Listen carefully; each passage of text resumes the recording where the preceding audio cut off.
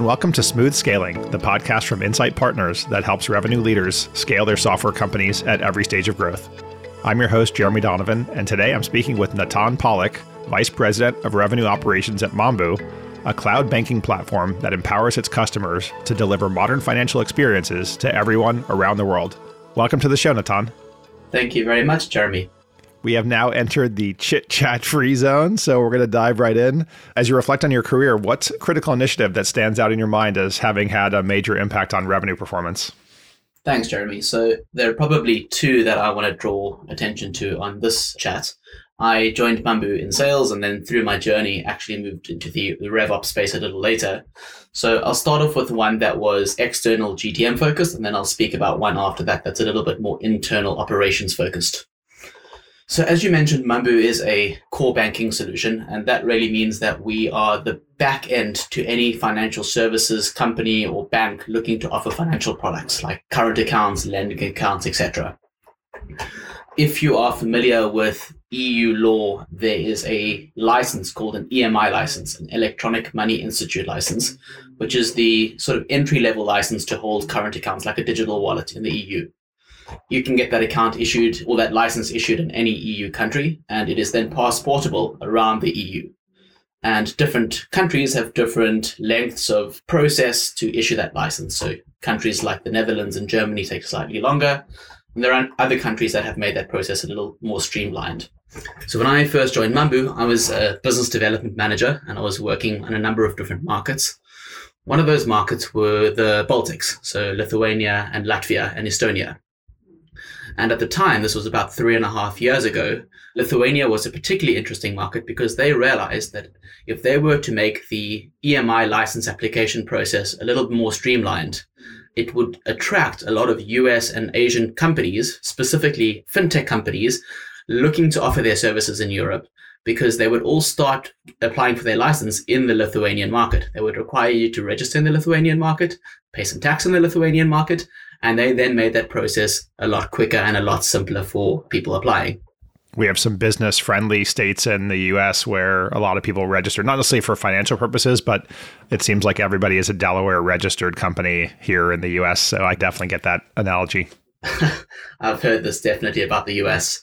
So what made Lithuania then interesting when you started thinking about GTM strategies? I mean, when you think of a GTM strategy, you often think channels and partners and accounts and CAM lists, but what made this particular initiative quite interesting was we thought, what makes this particular geography unique? And how do we create a GTM initiative that is unique to a particular country versus just sort of a general standard template?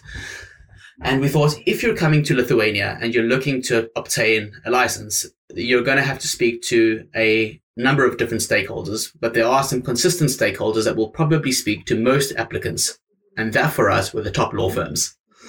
So any US company or company coming from Asia Pacific looking to get a license will have to deal with a law firm that will help them fill out the application. And part of that application is speaking about the technology stack you're going to be using for the license.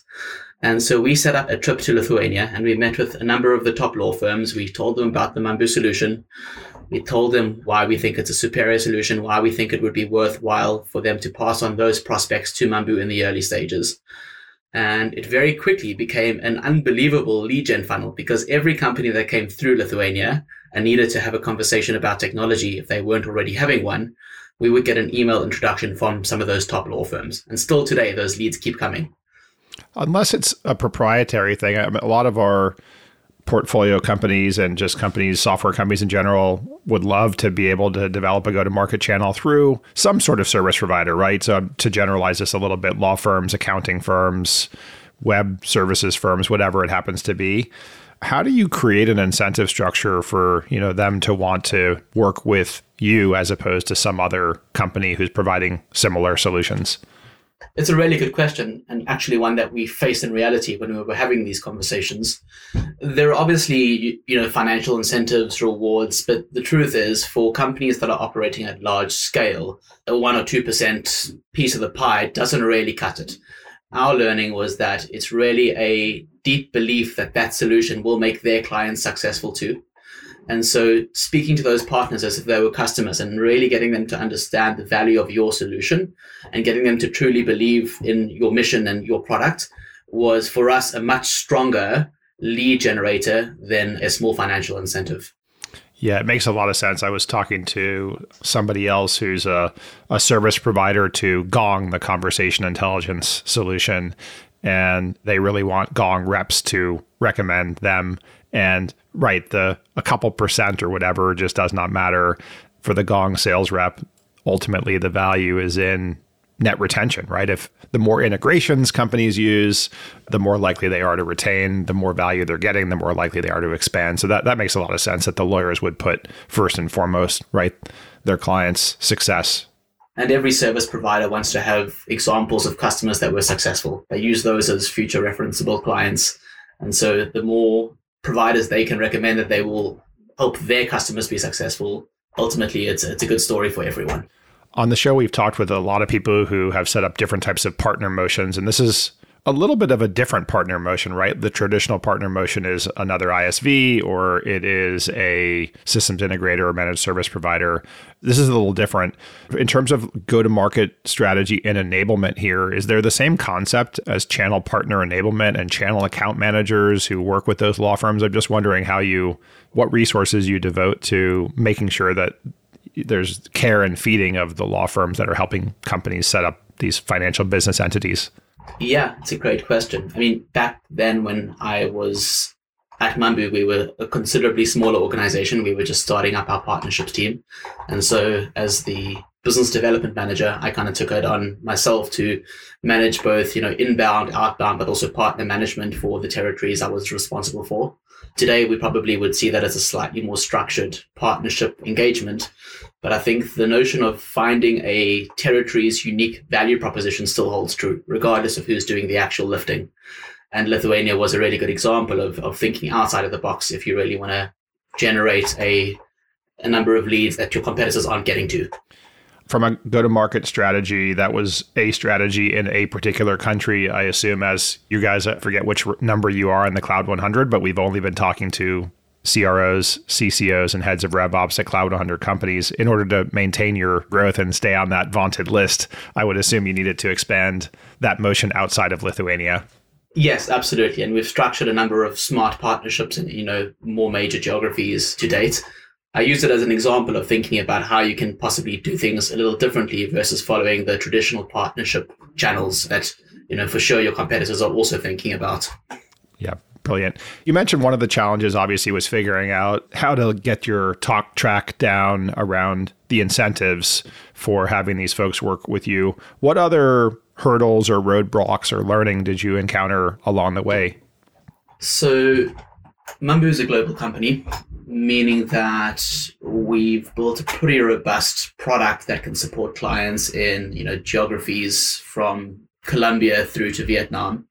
And naturally, when your product reaches that level of maturity, it becomes a more premium product and the price represents that too. And so when you're in markets like Lithuania that are smaller markets, you definitely find yourself coming up against local competition. And that local competition, obviously, is supporting more local players. Sometimes their product is a little less developed. And so the price represents a less developed product. As a global player entering smaller markets, or new markets, should I say, you'll often find yourself coming up against some serious price pressure.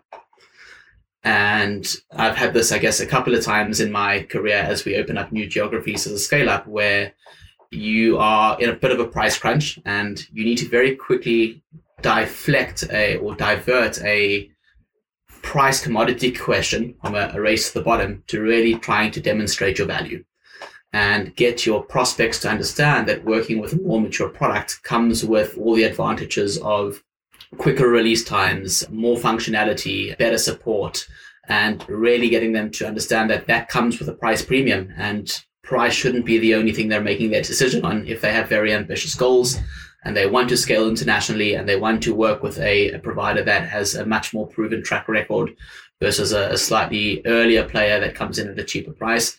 That is an investment they're going to have to make early on. I would assume the price objection may come up fairly early. So you need to enable your reps to be able to talk to that. It sounded like you had a few talking points there. One was, right, the quicker release cycle, obviously more features and functionality, the kind of proven track record, the global footprint, and so forth. What do you find resonates most? I often feel if you throw too many differentiators at a prospect, then they can be overwhelmed by that. It's how do you find the one or two that are most tied to the value that they're seeking so you don't overwhelm them? Yeah, and I think you've actually highlighted it. I don't think there's a standard golden nugget that I throw out.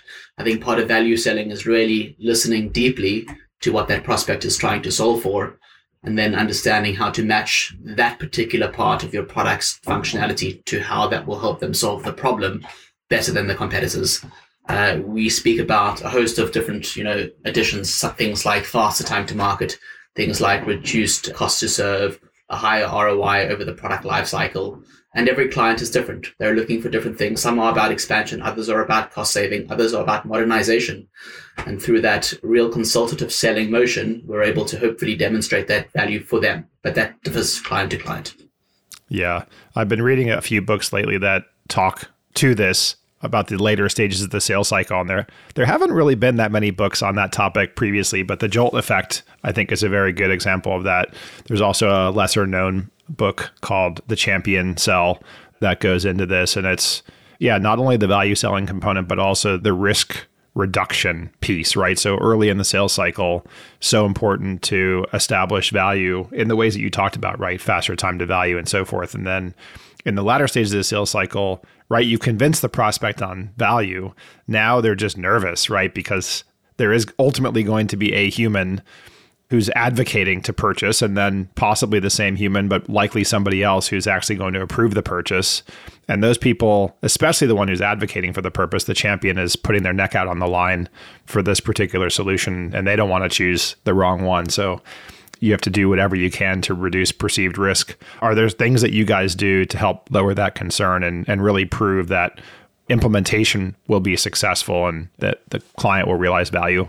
Yeah, I think you touched on a very important point there, Jeremy, is there's obviously value to the organization, but there's equally value to your economic buyers, right? And your champions within the organization.